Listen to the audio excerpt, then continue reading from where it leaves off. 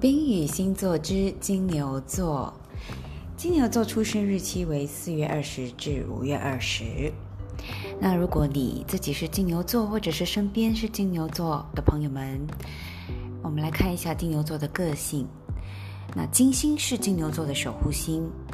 所以金牛座是保守型的星座的。他不喜欢变动，安稳是他的生活态度。金牛座的人是不会急躁冲动，他只有忍耐，吃得苦中苦，方为人上人，正是他们的写照。而且还是非常顽固，一旦决定了的事情，他不喜欢去改变。由于缺乏安全感，事业是金牛座最怕面对的问题，代表他们的生活呢失去了重心。男的金牛座呢有潜在的大男人主义，在家中他们不多发言，但对尊严他们很重视。而女的金牛座呢，除了实际之外呢，也会喜爱打扮自己，因为金牛座的守护神就是爱与美的化身维纳斯。金牛座通常是慢热的，要花一点时间才适应一份感情、工作环境，但适应了之后呢，他们很少会改变的，除非是逼不得已、迫不得已的。而且金牛座的人是有艺术细胞，具有高度欣赏任何艺术的品味跟能力。金牛座的诚实不是因为不爱说谎，而是他们本来反应就慢半拍。等他好不容易呢把做假的表情堆上来的时候呢，舌头却早已经等不及的打结了，然后呢脸一涨脖子一粗，你就算是想相信也很难的。所以刚才我们提到守护星金星，所以从1月起就从10宫出发了，1至2月焦点就摆在长官、事业或者公司上面，有升级升等的现象咯，也有许多聚会的饭局，周旋在三教九流之中。2月8至3月5，焦点就是幕后筹备、休息、接触神秘学，难得的低调时光，偷偷秘密的恋情啊。那么3月5号至4月4号，守护星来到了命宫，就是人缘好啊，变美、受宠、亮相时期，利于头脸的保养，美化也很有成，桃花是很旺的。那么因为已经过了，所以我就稍微练快一点，但是也可以让你听一听看准不准哦。4月守护星的时候就是重头戏来咯。4月4号后呢，金星就长期停留在你的2宫，一直到8月7号。那么2宫是怎么样呢？就是这段时间刚好就是有长官硬要把责任推给你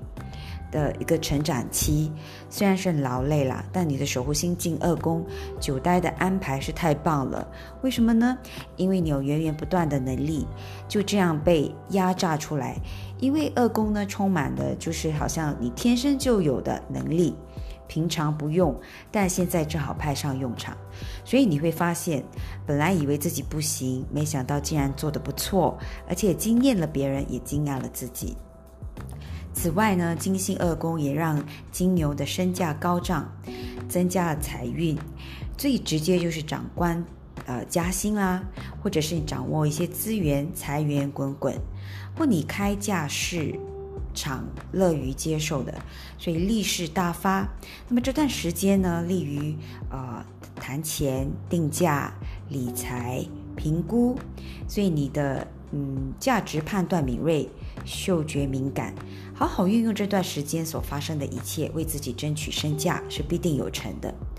守护星呢，于5月至6月底，我们讲的就是5月14至6月25，是逆行的，难免令你觉得你的理财运气顿挫，有点不顺。那么也可能处理一些旧账，或者你市场评估不如预期的，理财也是建议你保守一点，也可能要为过去的理财错误买单，更要注意理财的沟通不良。白花花的金钱若因为你失误而损失，不是开玩笑的。所以7月守护星呢就是金星啦，恢复顺行，6月25至8月7号，气势是回温，错误发现后呢，你开始修正，你的身价顺利上扬啦，更有自信，你购物欲、占有欲就有比较强，所以金钱就是左手进右手出。8月7至9月6，与朋友、兄弟姐妹、同学是有约的，相聚愉快，有小旅行。那么9月6至10月3，以家庭为主，或忙碌父母的事情，然后喜欢布置居家，或者是在家里招待客人。10月是10月3至10月28，恋情甜蜜高调，或者是受到瞩目，或遇见条件好多金的类型，也是与子女关系是一个重点。11月呢是10月28至11月21，生活中心都摆在你的职场，能做到喜欢的事，或工作比较拿手轻松。11月底是11月21至12月16，生活的重心是另外一半了，合作方面啊，或者是愿意配合对方做调整，也感到对方重视自己。12月中至明年的1月8，生活中心就是工作上价值的核算了，对金主、投资方、合作方，要有效应上的回报，自己跟对方呢都在评估合作是否值得继续。火星呢，则是从一开年就进入8宫至2月中，所以这段时间呢，可能会有投资相关的支出或者损失，而且金额是不小的，且勿因冲动去豪赌啦，或者是容易被危机冒险吸引的性魅力所吸引。然后呢，火星一路行进星盘的上半，2月16至3月31，火星就进入了9宫，所以海外的事物多，且行程又急又赶又重要，可能引爆与海外早已存在的问题的快速的解决。4到5月中就是3月31至5月13，火星伴随土星一起进入你的10宫，所谓疫苗助长期的，就是怎么样呢？你的重责大任加深，但也是表现实力之时，所以5月中至6月，就是5月13至6月28，火星进你的11宫，利于主打网络、社群、广告，能冲一波人气，也要小心你的舆论攻击。然后呢，火星重头戏来了，6月28起呢，整个下半年火星都待在你的12宫，所以火星会被隐藏起来了，而且一隐藏就是半年，但这火星能量是很强的，闷热锅感受的强烈。闷热的火星呢，首先当然会影响你的睡眠，或者是忙到经常加班，没日没夜的，连晚上都不得闲啊。然后你也可能倾向于秘密的行动，秘密的筹备，安重行动觉得更方便更有效率，或者呢，你会积极投入一些支持弱势、开发潜意识、身心灵的产业、宗教的领域，在当中能找到一些动力，找到战斗力，并以短期有成，有不可忽视的成就。那直觉力就变强了，带有天命，会受到直接或者明确的感应，而觉得非如何不可呢？这相当程度影响了金牛下半年的行动。此外呢，有目标的牺牲奉献能让你激情满满，可能热衷于弱势的生养啦，或者是把慈善加入生活，事业中为流浪动物奔走等，是弱势眼中的英雄，充满慈悲心的战将。那事实上呢，12宫的命运性也让你闲不下来，也许有许多暗中攻击要抵挡，或筹备事项的要忙碌，会比平常更完美主义，很挂心在意的事情，睡梦中也会被惊醒，然后思索还有哪一些事情是没有完成的。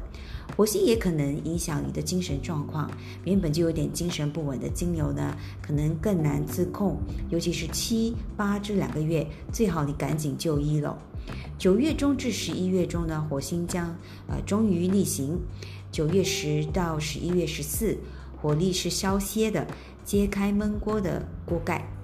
烧的锅盖，然后有机会喘口气，睡个好觉，也有空间审视之前的一些冲动，重整后勤的脚步，究竟达成什么效果呢？是造成伤害还是有所成？天运没有其他的启示，或是赶紧把小人给揪出。11月中呢，11月中后就顺行了，就可以快速的处理，找出问题的部分，朝心意已决的方向前进。听起来呢，感觉上金牛今年好像也不错哦，只是说我觉得金牛座可能压力很大，常有一些睡眠上的问题吧。好，希望上述的一些运程能让你有一些参考。我们下一期就讲讲工作事业运，或者是人际关系，还有也可以讲讲